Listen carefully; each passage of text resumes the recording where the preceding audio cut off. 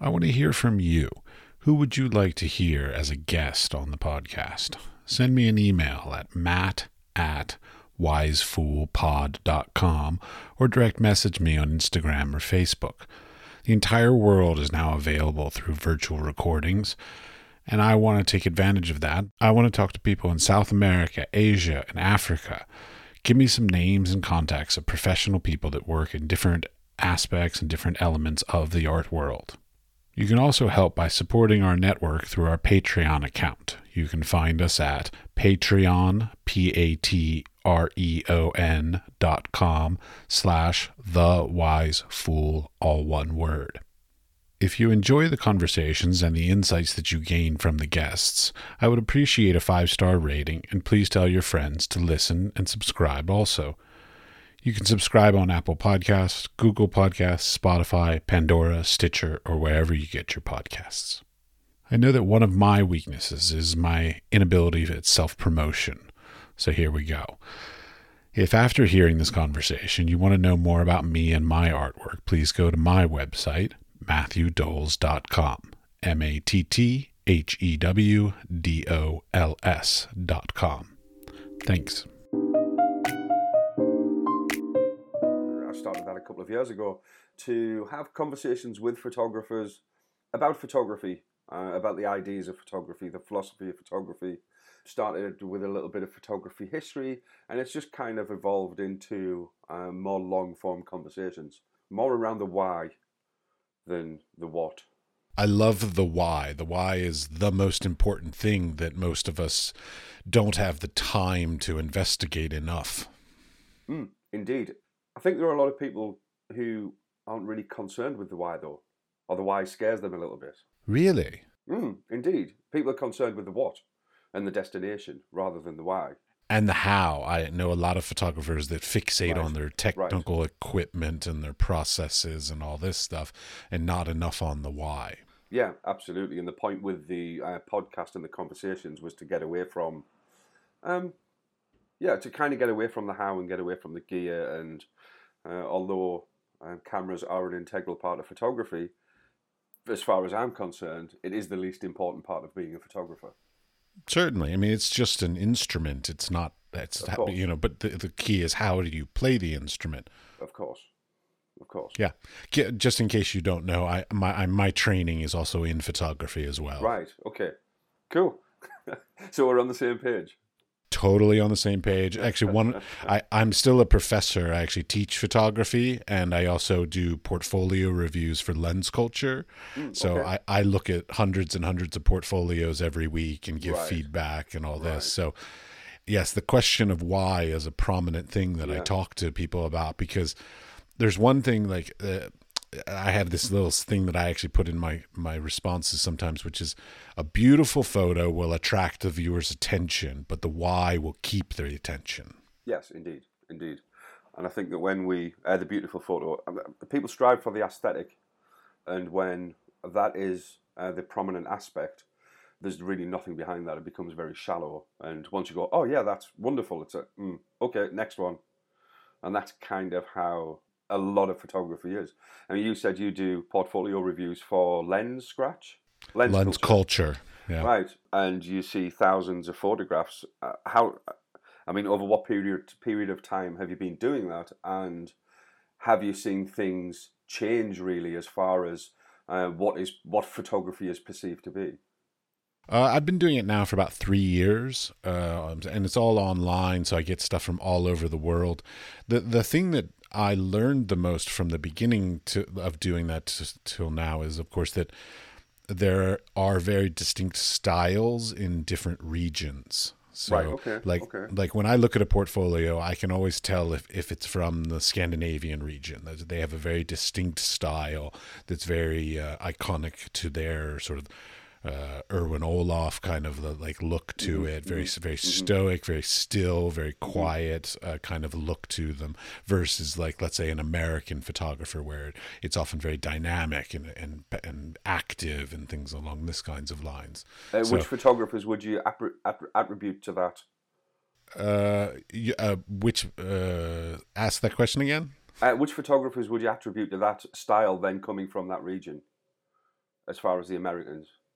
Oh, to the Americans, it's definitely going to be fashion photography is the thing that I found so I'm an American and I have now been living in the Middle East, and I've also been now living in Europe, in Prague, and I remember a time where I sat down with an agency and I showed them my portfolio, and they just opened it up and they said, "Oh, you're American." Right. Okay.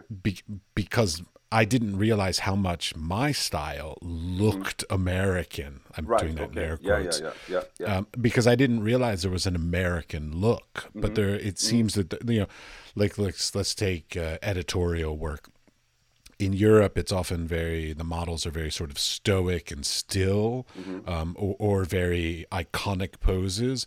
But in America, it's much more sort of seductive and sexualized and erotic and things like this. So like the S curves of a model or the showing of flesh kind of things are much stronger influenced in America versus Europe. So these kinds of things sort of start popping up that I didn't realize it was important, I guess. Right. Okay. So let's get back to you, because you're my guest today. Okay, yeah. Sorry, old habit. And, No, it's fine. We're welcome to do it. This is a conversation. I'm not a journalist. I have no set of questions to go here, so this is fine. But so I read through your bio about how you sort of bummed around Europe and picked up different things until you found your passion in photography. So one of the questions I ask a lot of people basically is how do creative people get created? So did your parents have an influence on you? Did seeing a particular exhibition or a friend or an experience, how did you even come to the nature of being creative? I think that I have quite a checkered history. In childhood, I grew up in care and spent. I'm sorry. Wait, in what? Oh, in care homes in the system. Orphan? Is that kind what of, you call? Yeah. I don't know. Kind of, yeah, that kind of thing. My parents split up when I was 3 years old, and I was put into the care system, and then I was fostered by a family until I became unmanageable in my teens. As we all do. As we all do, yeah.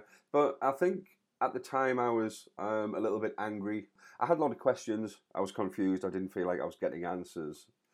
So from that, I ended up back into the care system, somehow managed to leave school, and I finished school, and I felt that I had two options when I left school. It was either end up in prison or go in the army.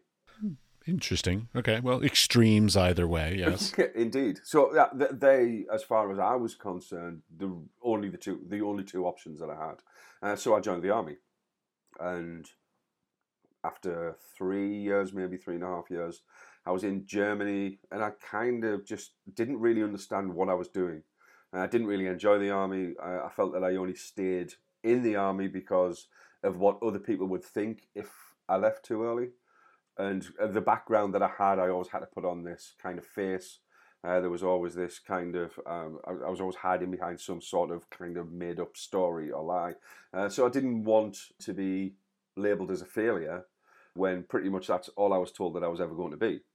So it did get to a point where it was like, hang on a minute, I didn't go on any tours. So it could have got to the point where I was in a situation where I could be shot at.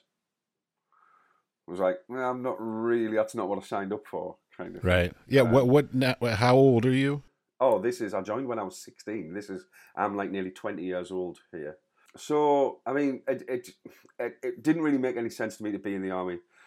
So I got out of the army, messed around a lot, got high a lot, tried multiple jobs. I was a truck driver, I was a car salesman, I was a double glazing salesman, a milkman, a tout for like nightclub, like anything that I could do that was going to pay me money so I could go and party all weekend. And that was my life. Oh yes, I know the feeling. I was a drug addict for many years, and I Right, did all this right, kind of stuff. Sure, right. yeah. Okay, I so I I even one time I was just sitting around and needed a job, and there was an ad in the newspaper that in the classifieds or whatever. There was all it said was, "Do you want to work in rock and roll?" right, yeah, And I yes, was like, yes, I do. fuck yeah, I want to work in rock and roll. So I answered, and I ended up being a roadie for 5 years, touring around with rock Right, and roll right, bands. So right, right. That will serve your drug habit very well, though. Yes. absolutely, I was very good at my job. Right, right, absolutely. So yeah, I mean, I messed around a lot. I was a truck driver, as I said, for quite a long period of time, and I think that most of my life I'd always been interested in like art, music, photography in very small doses. But the people that I chose to spend my time with wouldn't have understood that. So that was something again that I always felt like an outsider in the things that I was doing and the people that and the groups that I was part of. So I think that just coming up to about 30 years old, I just felt that I had to do something else. I was just so bored with working for a living, really, and really getting not. It wasn't the working for a living because I work incredibly hard now, still. It was the getting nothing back from that and having no real fulfillment in the things that I was doing. And at the time, I was trying to discover what it is that I wanted to do. And as I mentioned, I was always interested in art and music, and I learned to play the guitar a little bit. I was interested in that, and at the time, my girlfriend, she was an artist and encouraged me to go to college to do something else. And photography was the thing that I chose, really. And I did that because I thought it would make me look cool. Fair enough. And that was me getting into photography. So within a year or so, I'd set up a kind of a makeshift studio. I was doing headshots, portraits, family portraits, and I was a fine art photographer. Yes, I saw in your bio that you whitewashed a fence in the garden to use as your studio. Yeah. So I didn't understand what I was doing. I had no understanding of photography, had no understanding of what photography could be. To me, it was a commercial endeavor. I can make some money doing this, and I don't have to work. But it became apparent very quickly that I was working, and I was getting nothing from that. In the same way that when I was truck driving or any other job that I did, I wasn't. There was no there was no creative outlet because I didn't understand what photography could be.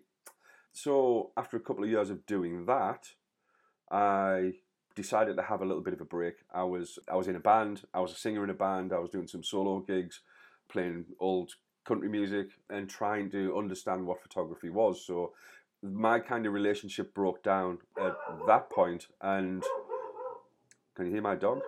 I Barking can. at the door. Yeah. Yes. Broke down at that point, and I just decided to move away from it and try and figure out what it is that I wanted to do. And I spent a year messing around and playing the guitar a bit, getting interested in the history of photography.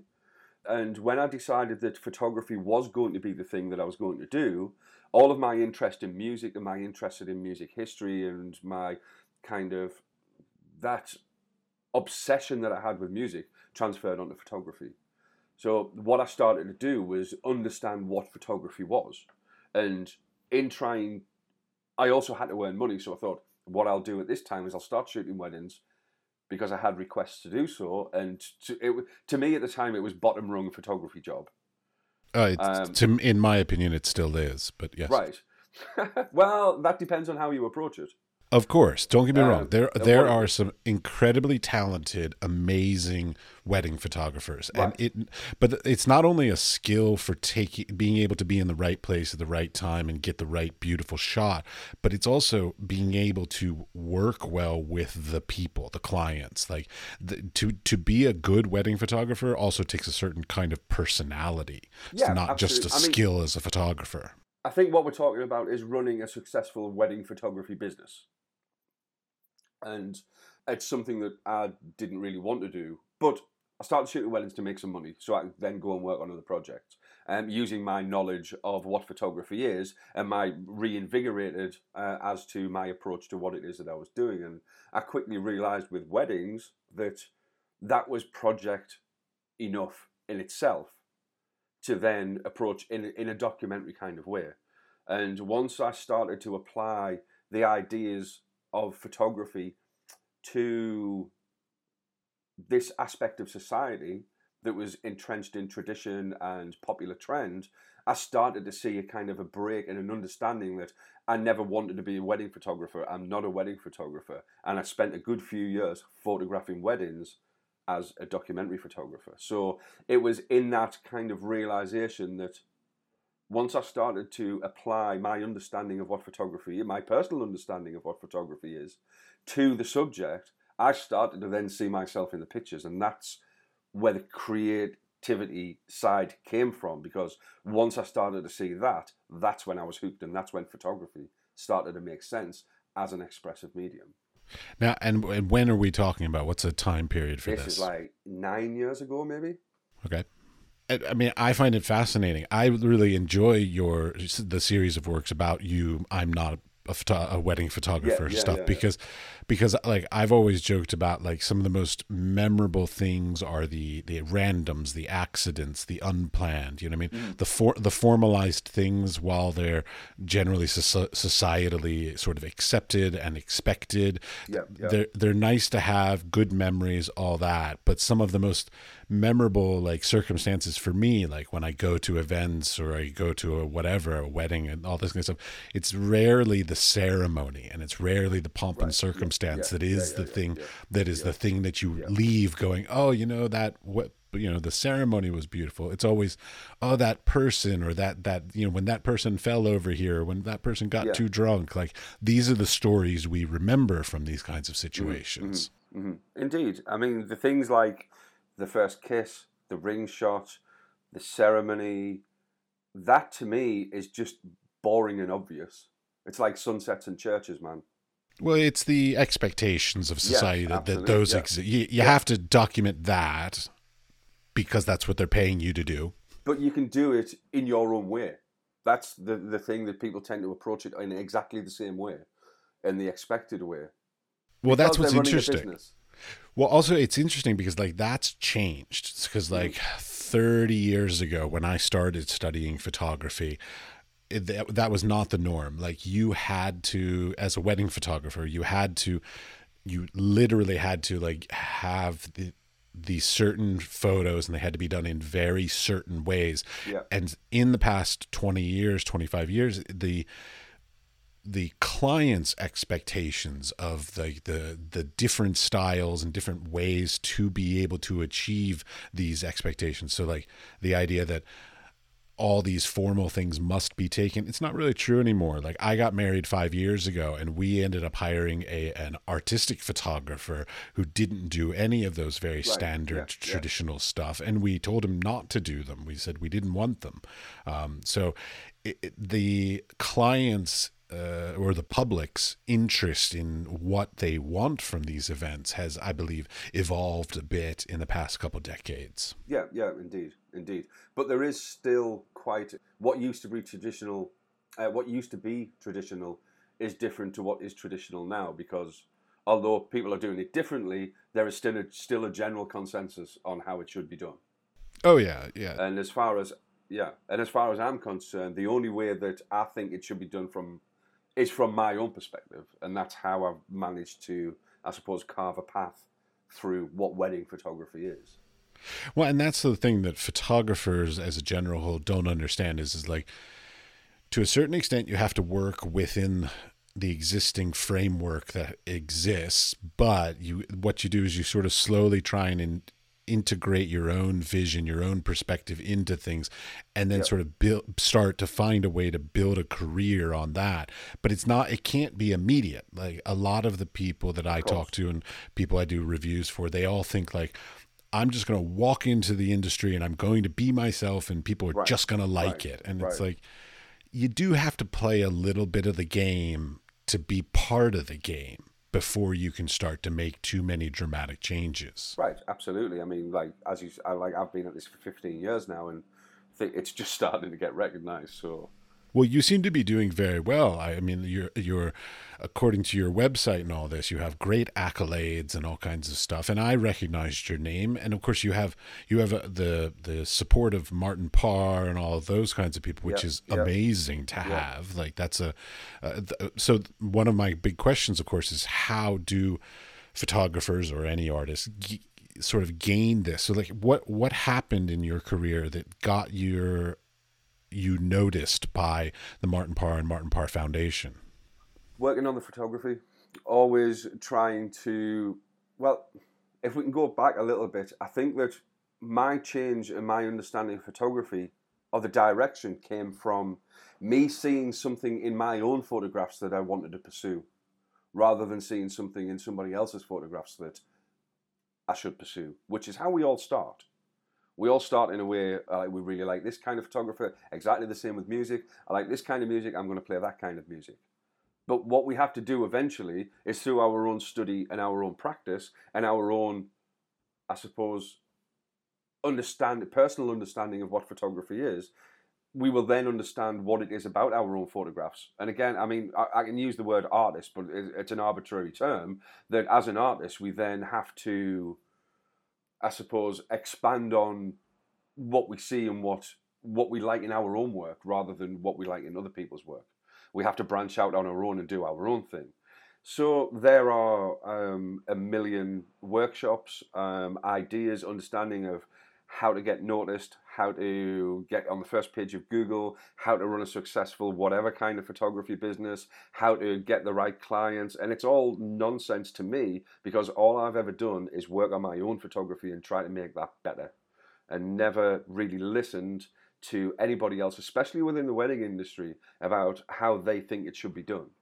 So after 8 or 9 years of doing it my own way, then that kind of gets recognized, whether people think it's right or whether people think it's wrong. And what happened a couple of years ago is Martin was talking at a photography conference in Barcelona, and he didn't realize until he got there that it was predominantly wedding photographers. So as Martin is telling them that they should be really looking at it from their own perspective rather than an industry perspective, a few people had said to him, "Have you seen the work of Ian Weldon? He shoots weddings as well." And the next morning I get an email from Martin Parr. Wow, that is very fortuitous. We create our own look, man. If Martin Parr had looked at my work and it was horse shit, he wouldn't have even bothered like sending the email. It's the amount of work that he's seen in his life, you know, the kind of work that he creates, being the Magnum photographer, president of Magnum Photos, you know, the standard of work. If my work was rubbish, then it would have gone nowhere. That person telling him that he should look at my work would have just ended at him looking and going, meh. So if we go back to the idea that all I ever did was try to make my photographs better, and applying my understanding of what photography is to the subject, and trying to figure out the why, and having something to say. So it's all, we create our own look. So as I mentioned, and things just went from there. Martin visited Newcastle. I picked him up at the airport. We went for dinner, had a conversation. He offered me a show at the Martin Parr Foundation, which, as far as we know, is the first exhibition of wedding photography in an art photography context. I would imagine that's true because art generally looks down on wedding photographers. Absolutely. But I'm not a wedding photographer. It's true. You even have a book with that title. I even have a book. And Martin wrote the foreword for the book too. So it's amazing. To have him on board with the work, for me, it means a lot because it was photographers like Martin that changed not only changed my understanding of what photography was after maybe 3 or 4 years of being a photographer, but in the process, changed me as a human being for the better. So yeah, it's a great thing, and to have his support, and now I suppose I could even call him a friend, and all that he's done for me, and yeah, all the advice that he's given and all the help. It's that's the greatest compliment to me. No matter the accolades that I've received over the years for wedding photography, or all the features that I've had worldwide, from CNN to BBC World News, Vice, or every major publication has reviewed my work, which is quite amazing. That I'm not really interested in that, and that's not what I set out to do. What I set out to do was to make meaningful work and contribute to photography itself, and to have somebody who I respect as much as Martin say that what you're doing, man, that's good, I will support that. That's compliment enough, you know. Oh, it's amazing. I mean, that's what we all look for. We all look for the sort of the respect of the peers, but we'll say even like peers above us, Mm-hmm. because like, I mean, all of the art world or the photography world and all this, it's to a certain extent, it's sort of classist. Like there are certain people of certain level and people of other levels, and then the third or fourth level, I don't know how many there are, and we always look up to people and desire the respect and the admiration of the people who either came before us or who are better than us, and it's always something we strive to attain but oftentimes fail at. Right. Yeah. Indeed. One other question. Okay, so like this podcast is about trying to figure out how people can be more successful in their careers. Right. And one of the things that I often wonder about is, like, for instance, you have a representative, you have an agent of some sort. Yes. Mm-hmm. Yep. Okay. I've been in photography for 20 to almost 25, 30 years now. I have no idea how people approach or how they work with. I know nothing about the relationship of like photographer agent relationship. How did that come about? So how did you even attain that? I mean, I know Martin is also represented by the same agency. Yeah. So I'm sure that there's some connection there. But, like, how does that whole system work? Like, what is it? Tell me more about it, basically. I don't know much about so it. as far as like how that came about for me and what that entails. Yeah. So, I mean, like, I've always done commercial work to some extent. It always was something that would pay the bills, as well as wedding photography, I suppose.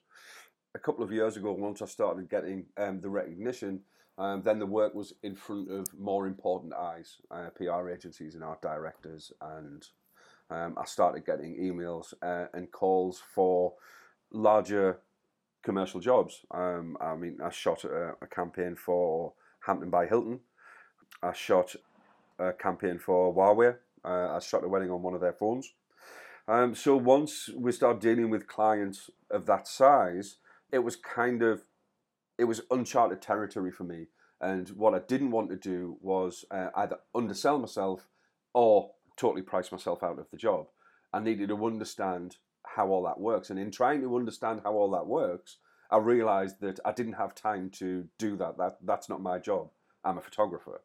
Correct. So, that's the big question. Right, yeah. So I forwarded one email that there was a client that contacted me, and I spoke to them and asked if they would send me some scope, and I would have a look over the weekend. And there was a lot of stuff in there that I just didn't understand. Or not just understand what it was, but understand how to price for that kind of thing. Once we start talking about licensing and whiteboarding, it all kind of gets a little bit out of hand. So I asked Martin for help on that, and Martin then put me on to David Burkett at DMB Represents, who has been Martin's commercial agent for the last 16 years. So if Martin trusts him, I trust him. Kind of absolutely. thing. Yeah, but sure. he also represents Bruce Gilden, Nadia Lee, Steve Counts, a whole host of very individual photographers, I think. So having conversations with David, what David does for me is, if a commercial opportunity comes up I direct them to him, and he sorts out everything. He sorts out how long it's going to take to shoot, how many days I will be booked for. DMB are also a production company, so something along the lines of, I don't know, for example, a dog collars. They will source models, dogs, contracts, also assistance, whether it be lighting, whether it be Digitex, and he handles everything. So all I have to do is turn up and shoot. That sounds like magical. Right, absolutely. But obviously, I'm involved in the process. I'll be involved in kind of, okay, well, I am not able to do that, so we're going to have to do it this way. So I'm involved in the creative process. David is involved in production and the legalities and licensing and everything that goes with that. Right, and the logistics and everything. Yeah, absolutely. And that is something that he is very good at and that I can trust with to do the best for me in all situations. And that's how that works. It's fascinating to me. I mean, I'm aware of it, but like, I don't know. It's been hard for me. The reason why I'm making this podcast is because I was in academia for 20 years. Right. And what I realized is that early on in my career, I basically made the choice to be in academia. I said, I'm going to be an academic. Right.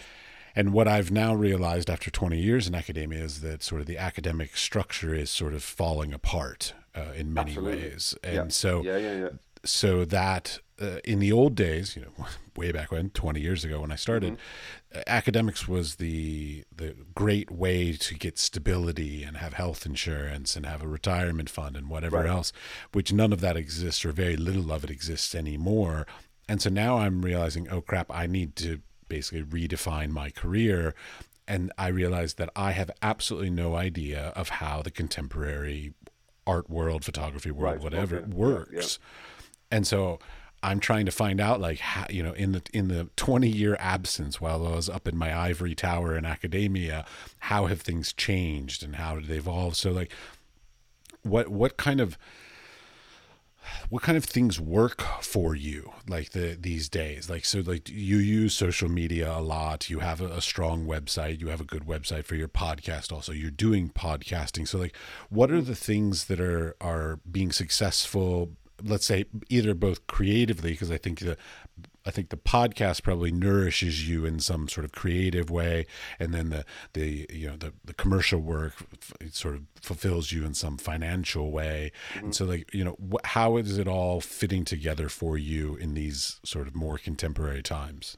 Well, I mean, if we go back to what you mentioned about academia and how that is, I used to lecture on photography history, and I also have taught beginner photography, have run project-based development for photographers through longer workshops, mentoring, and all of these kind of things. And I've done that on an academic level and a private level. And what I realized, why I got out of lecturing and being part of the college, was they were not preparing people for the photography industry.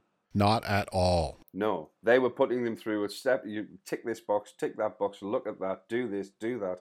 And there was no preparation for the photography industry, and giving people a false understanding of a kind of a false security. And, oh, well, I've done a course, I'm now a photographer.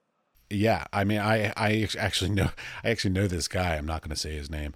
Who went to do one workshop at the main photographic workshop, literally one workshop, and then he went back home and said, "Oh, I can do this. I'll just be a photographer." And he did. And what's sort of annoys me is that he did. He ended up making over $1 million a year doing stock photography. Right. Okay. I mean, if people, some people are really good at navigating the industry. They are really good at running a business. They are really good at kind of sales, and they are really all of that. I am no good at any of that kind of stuff.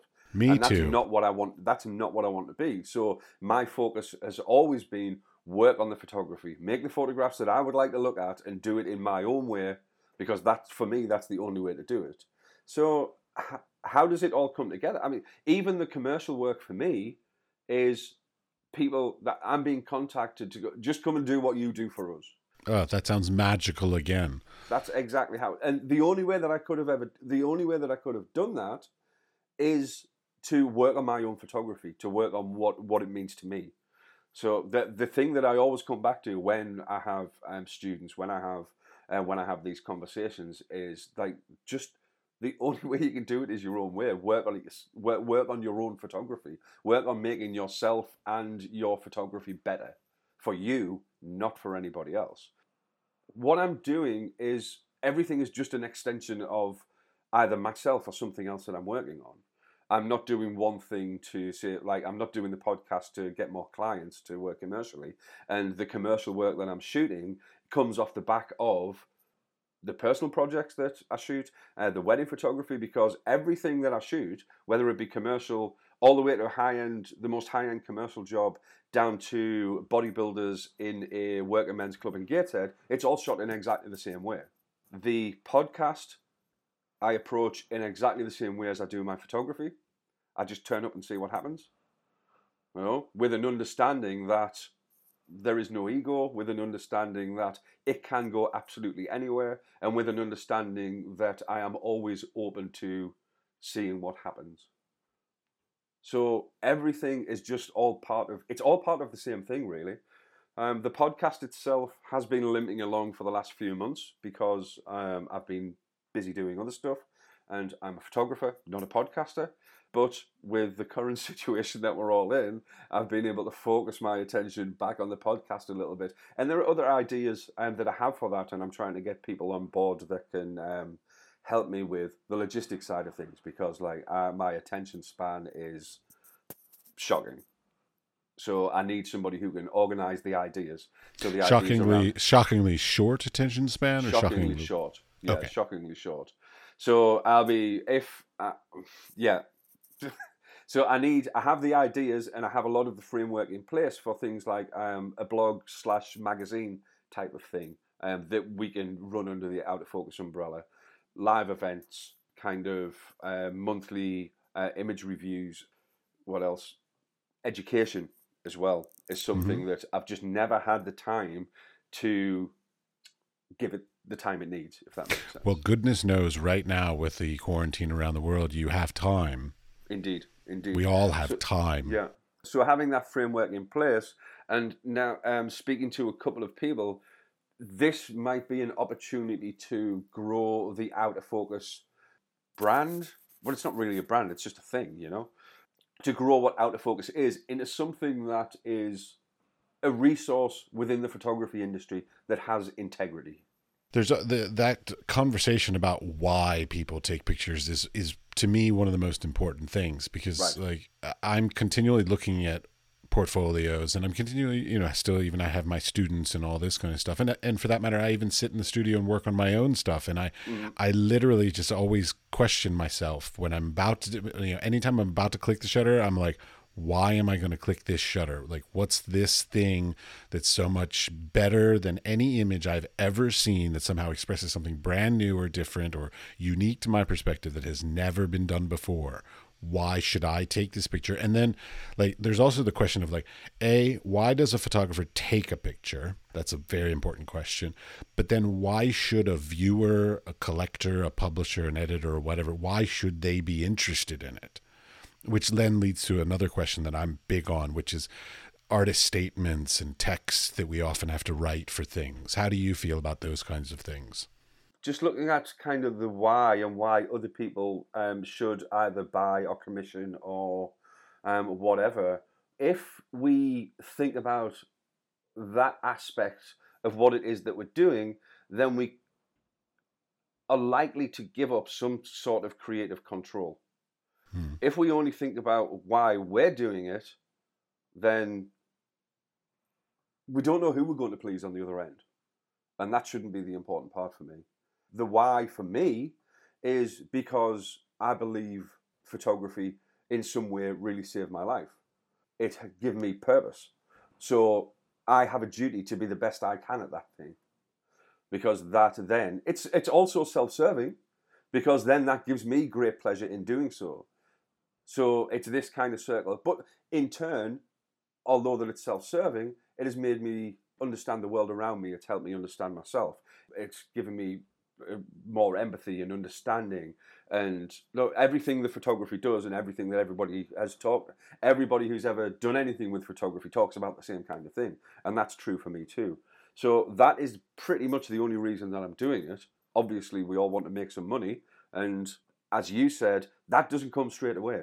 We have to work on the photography first. We have to understand what it is that we're doing, or at least try and understand ourselves. That's the difficult part.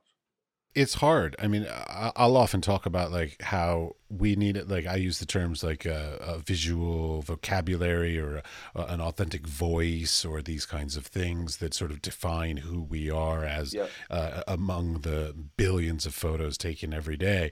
So like trying to find that unique quality, that authentic thing that is your own is, it's one of the most difficult things that any photographer could ever try and find. And B, oftentimes what I find is that the person doesn't even notice it. It oftentimes takes an external influence to say that thing that you don't think's impressive, that's actually your unique thing.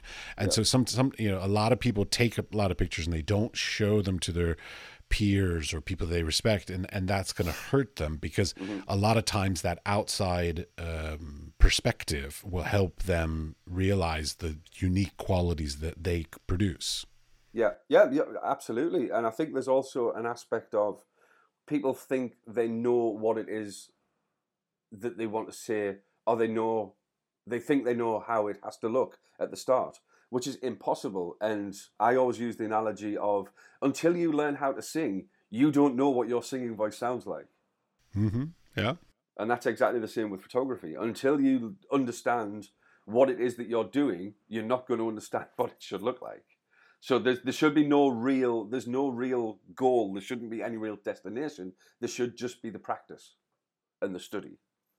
And the image is a consequence of that practice and study, rather than the image is the form that follows the function of the practice and the study, rather than it being the destination.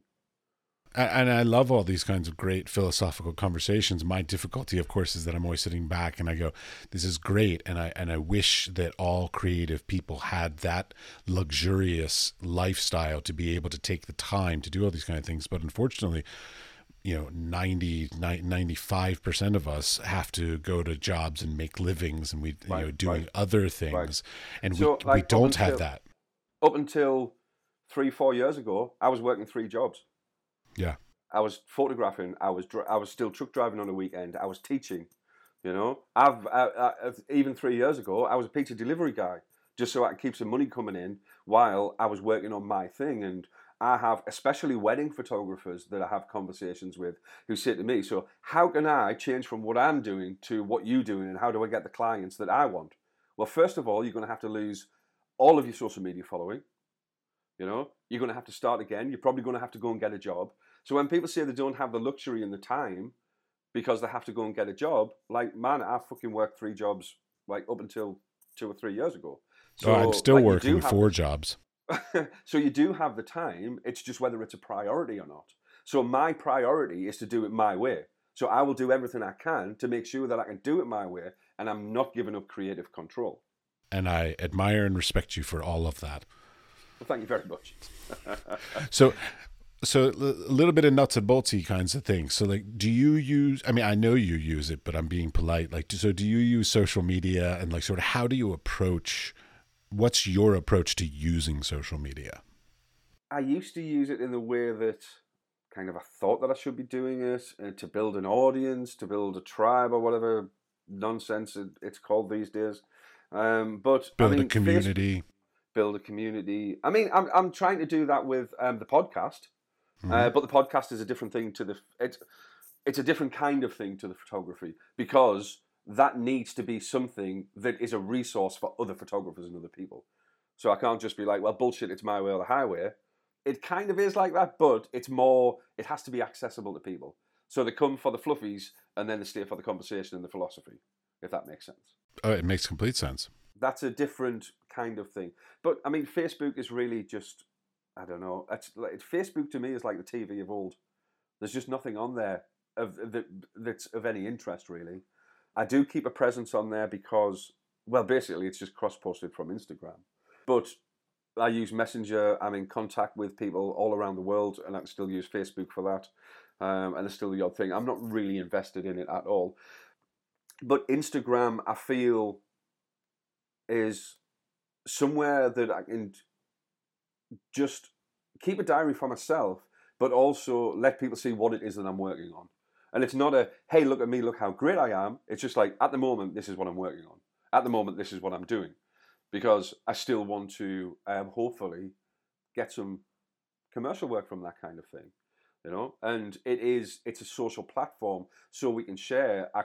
It's difficult to use a website and have hundreds and hundreds and hundreds of pages on there of all the different kinds of things that I'm doing, and having to update that on a weekly, if not daily basis kind of thing. It's kind of pointless. So the website really is this is an overview of what's happening at the moment. Here's some stuff that I did. This is some cool stuff that happened. And Instagram is more of a rolling diary of, I'm either working on this or here's some stuff that I worked on. So I try to post daily. It's difficult to keep up with that kind of thing. But it just all depends like on time, and I'm just using it for people to kind of see, what I'm working on. And I don't care whether I get any likes or whether, like, it's just there, and people can see the work if they want to. Well, that's an interesting sort of dynamic too that's going on, which is like, because of things like social media, websites, all these statistics, all this data, all these analytics, all this kind of stuff, many of us, you obviously don't because you don't care, but many of us have this sort of odd fascination with the attaining appreciation and respect through social media, which my opinion on that is that is not what you should be looking for. That's not something, I mean, it's just a passing thing. Like, it's like, hey, nice work. Like, I hate it when, like, I'll have an exhibition and people will be like, nice work. I'm like, that's meaningless. Mm-hmm. Like, you mean, but like a good conversation, or even better yet, if somebody actually purchases something or commissions something, like, that's when I know somebody actually appreciates my work. But somebody just saying nice work, like, that's not enough for me. I kind of take umbrage with people trying to leave, I don't know, either sarcastic or funny comments. So a comment about, well, that's because of this. Right, no, you'd like, either leave nothing, or you're not actually commenting on the photograph. You're trying to make a joke of what the content is, and that doesn't really make any sense. It's a pointless endeavor. Like, are you trying to show me that you're funny? Are you trying to show other people that you're funny? Or, like, it doesn't really make any sense to me. So I think that's one issue that I have with Instagram, I think. Well, and the trolls that of course try to instigate issues and problems as well. They're their own problem. Yeah. But again, like, I mean, like, would it make a difference if I didn't use Instagram? I don't think it would make any difference at all if I didn't use Instagram. But it is there, and it's somewhere that I can put things, and I don't know, people can like it, people can not like it. It might start a conversation about something, or somebody might see it, which I have done, and gone, I really like this work, can you show me more? And a job's come off the back of it, So how is the current situation as far as the coronavirus affecting you? It's funny, I get this question a lot. How's it affecting me? None. I'm an artist. I literally, all my jobs are online jobs, and I work from home anyways. I mean, the only difference is that I can't go to a cafe and do work when I want to, because, cafes are closed. But I'm a bit of a recluse already, so not that much. Yeah, I mean, I kind of I mean, the differences, like, for me really are, like, I mean, I work from home quite a bit. So, like, I'm used to spending a week at the screen, processing or like whatever it is that I have to do, working on the podcast, recording podcasts. But I do have a whole load of stuff. Like, my calendar is just emptied, and like for the foreseeable future. Well, that's a question, like, I mean, because a lot of photographers still, like, no matter what level of photography you are, it doesn't matter if you're a superstar or just getting started. I mean, you're working on the gig economy, so, like, you need the gigs, you need the bookings, and, like, right now, I feel like basically everybody has just cut all future bookings. They're like, we don't know what's going to happen in the future. Let's just cut it all out. So like, how are you dealing with basically having a completely empty calendar for the future? I mean, it's tough. Fortunately, I'm in a position that I've had a good year or two. I can, for the foreseeable future, I'll be okay. But then that starts eating into my savings, and it could get to a point where I'm completely starting again. I'm trying to get out every day on my walk. I live 15 minutes away from the city centre, so I can do my walk around, and make photographs, try and document what's going on under lockdown conditions.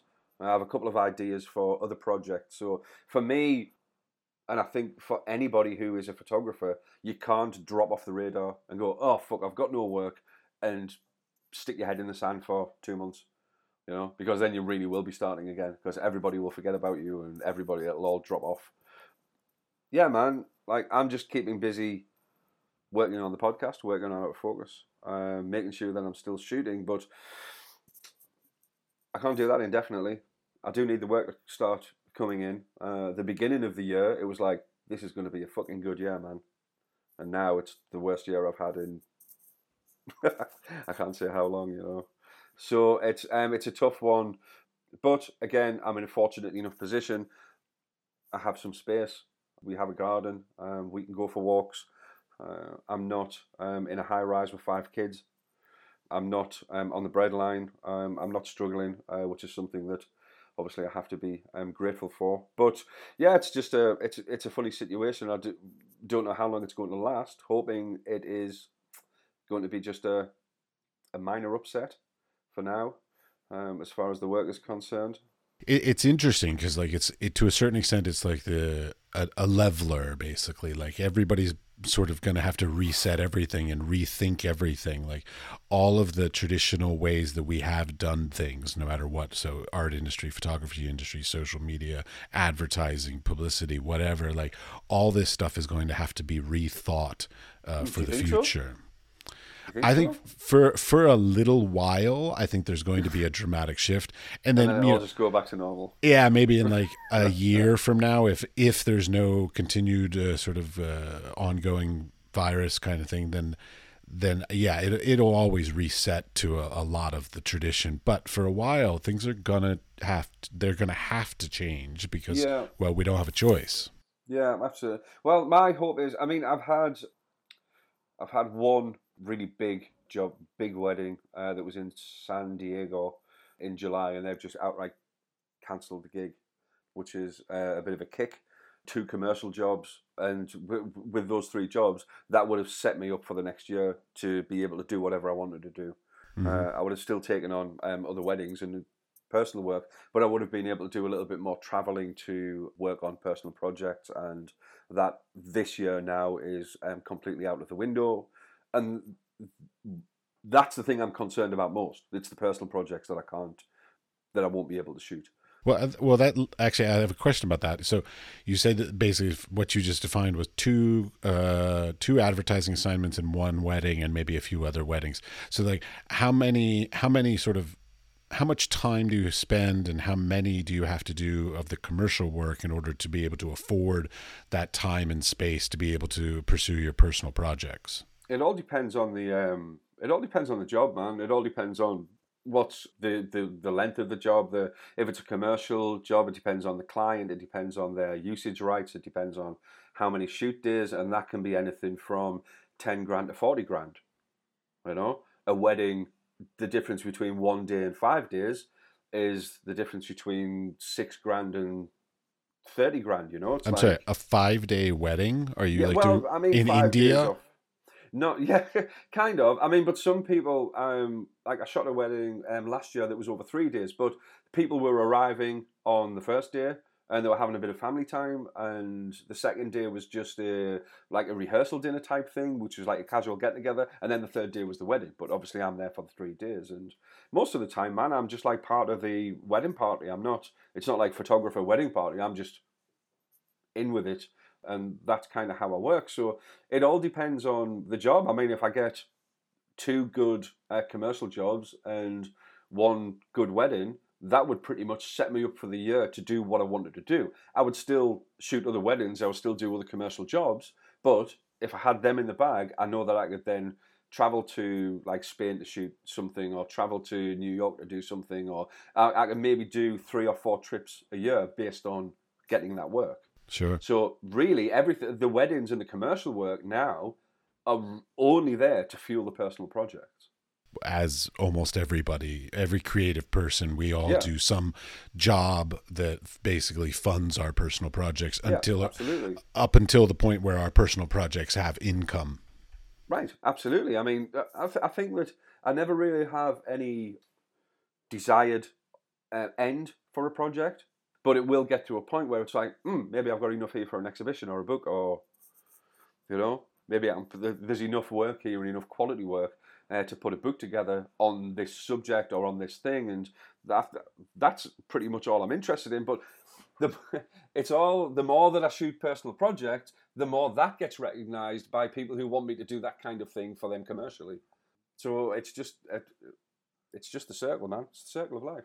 It is. Well, you have an interesting luxury because you have literally taken your income job. Let's just focus on the wedding stuff. Mm-hmm. The things literally like you did originally as a business, and then you found a way to make it into you take the time and the energy and the effort that you're putting into that and make it a personal project, incorporate it into it. So literally every time you get a wedding, you're being paid and you have the access and the resources to make additional personal work while being paid by a client. That's magnificent.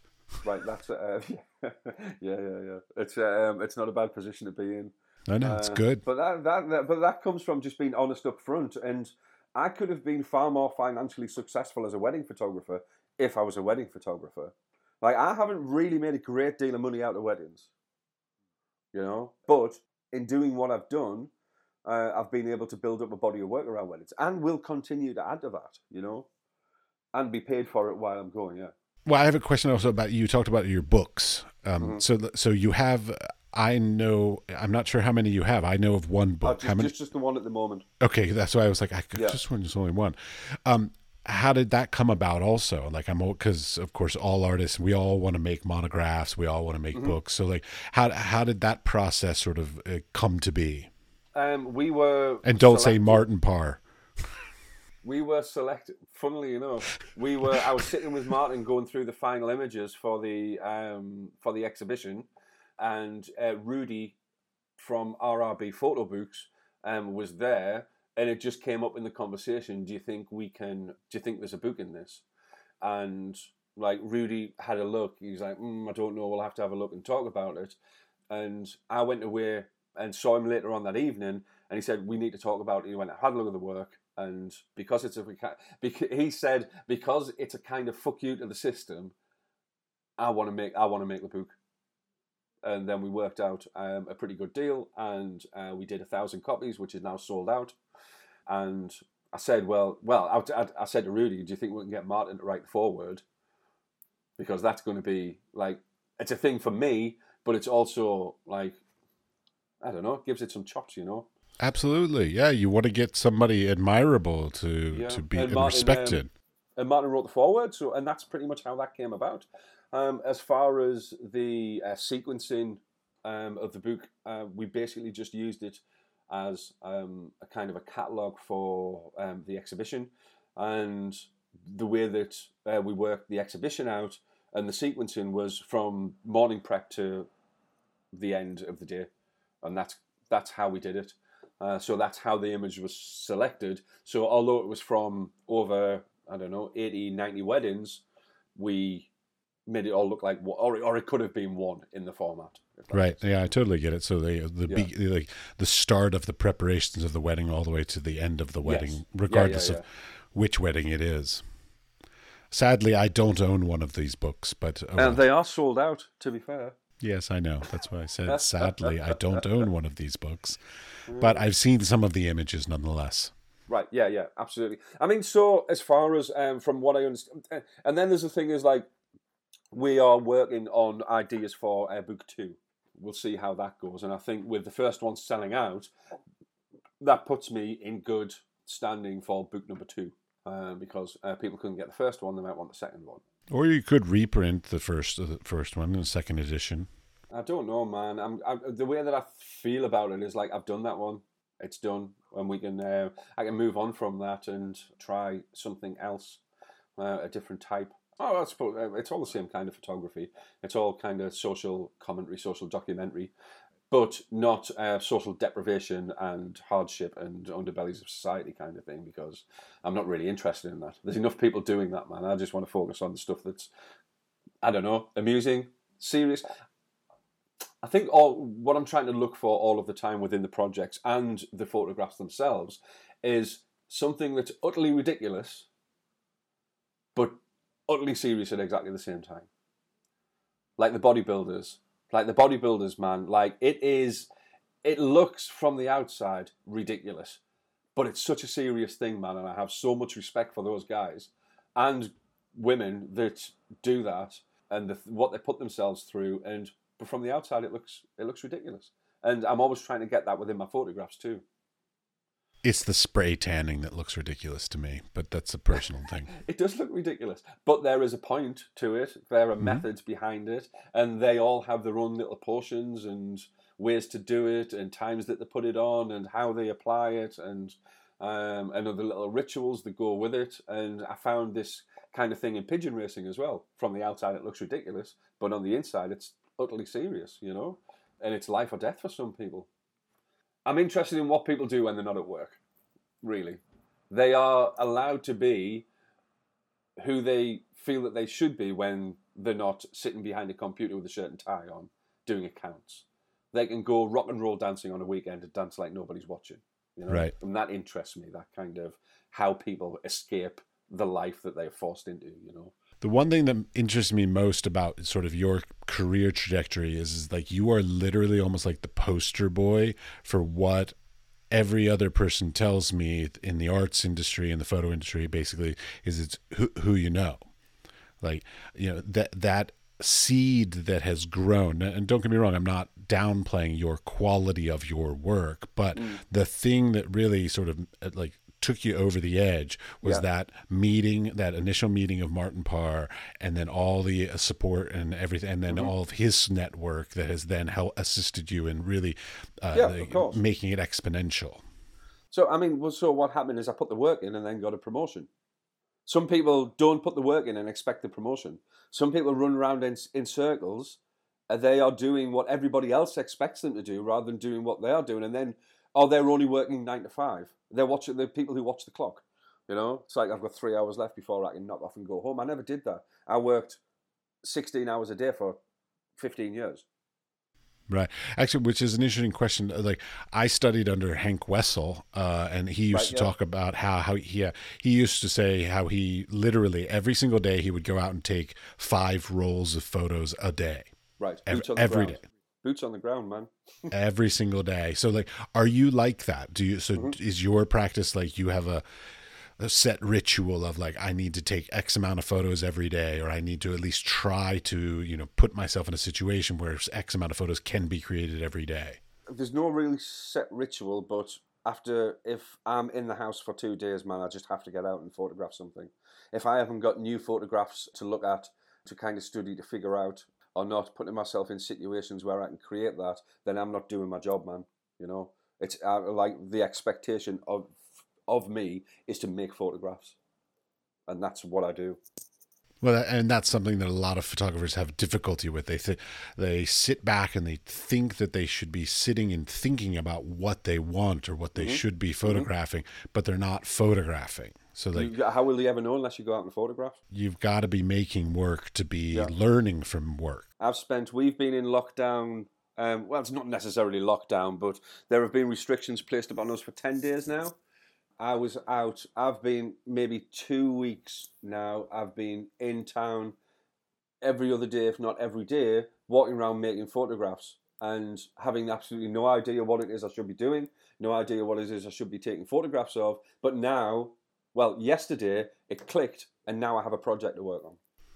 Well, see, and that's an interesting thing because, like, I often talk to other creative people, and some people think some people work best in a way where they sit down and they think of an idea and they plan the idea, and then they go into the studio or go out and shoot or whatever to produce it. Other creative people start produce, and then once they get to a certain point in the production, they suddenly sit back and go, "Oh wait, I understand what this series is about." Yeah, absolutely.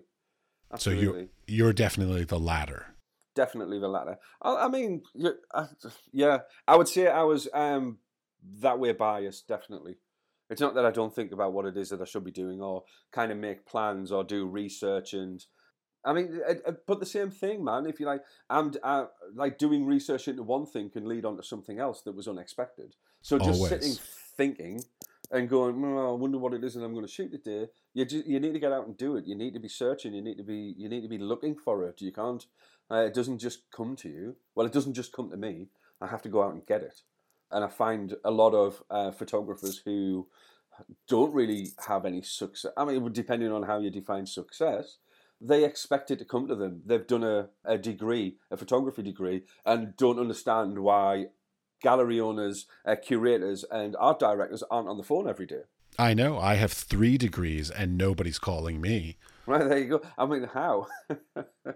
How?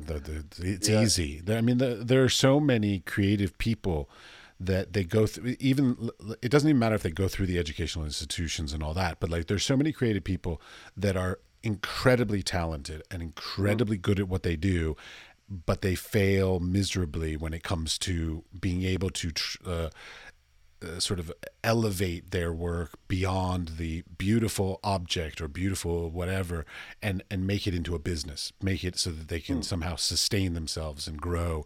Like that's the thing that where I feel like academia definitely falls short in helping these upcoming students. Like they teach them the craftsmanship, they teach them the skills, but they don't teach them how to actually earn a living from these craftsmanship and skills. Right.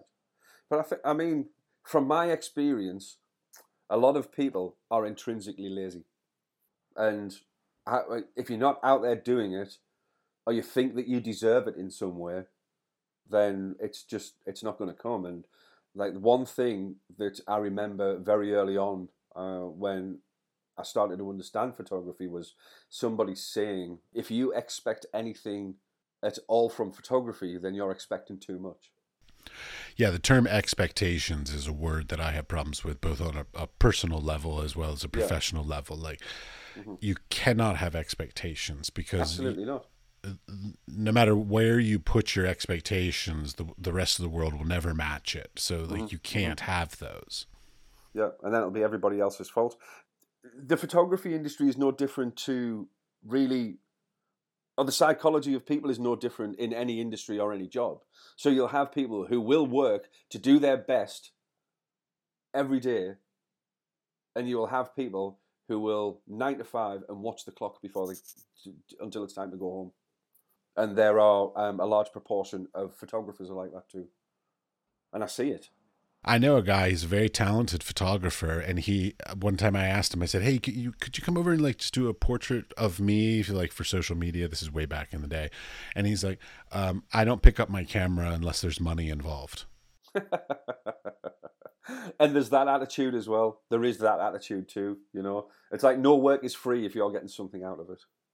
I know, but I remember being very saddened by that, from the hearing that, like, because he's very talented and he refused to pick it up. And I'm like, well, but don't you ever like take pictures because you enjoy taking pictures instead of money and being involved? And he doesn't. So, yeah. Oh, yeah. So, no, man, it's just put the work in. And that's how it happened. Absolutely. Thank you very much for taking the time to talk with me while in quarantine. While in quarantine. Absolutely. Absolutely.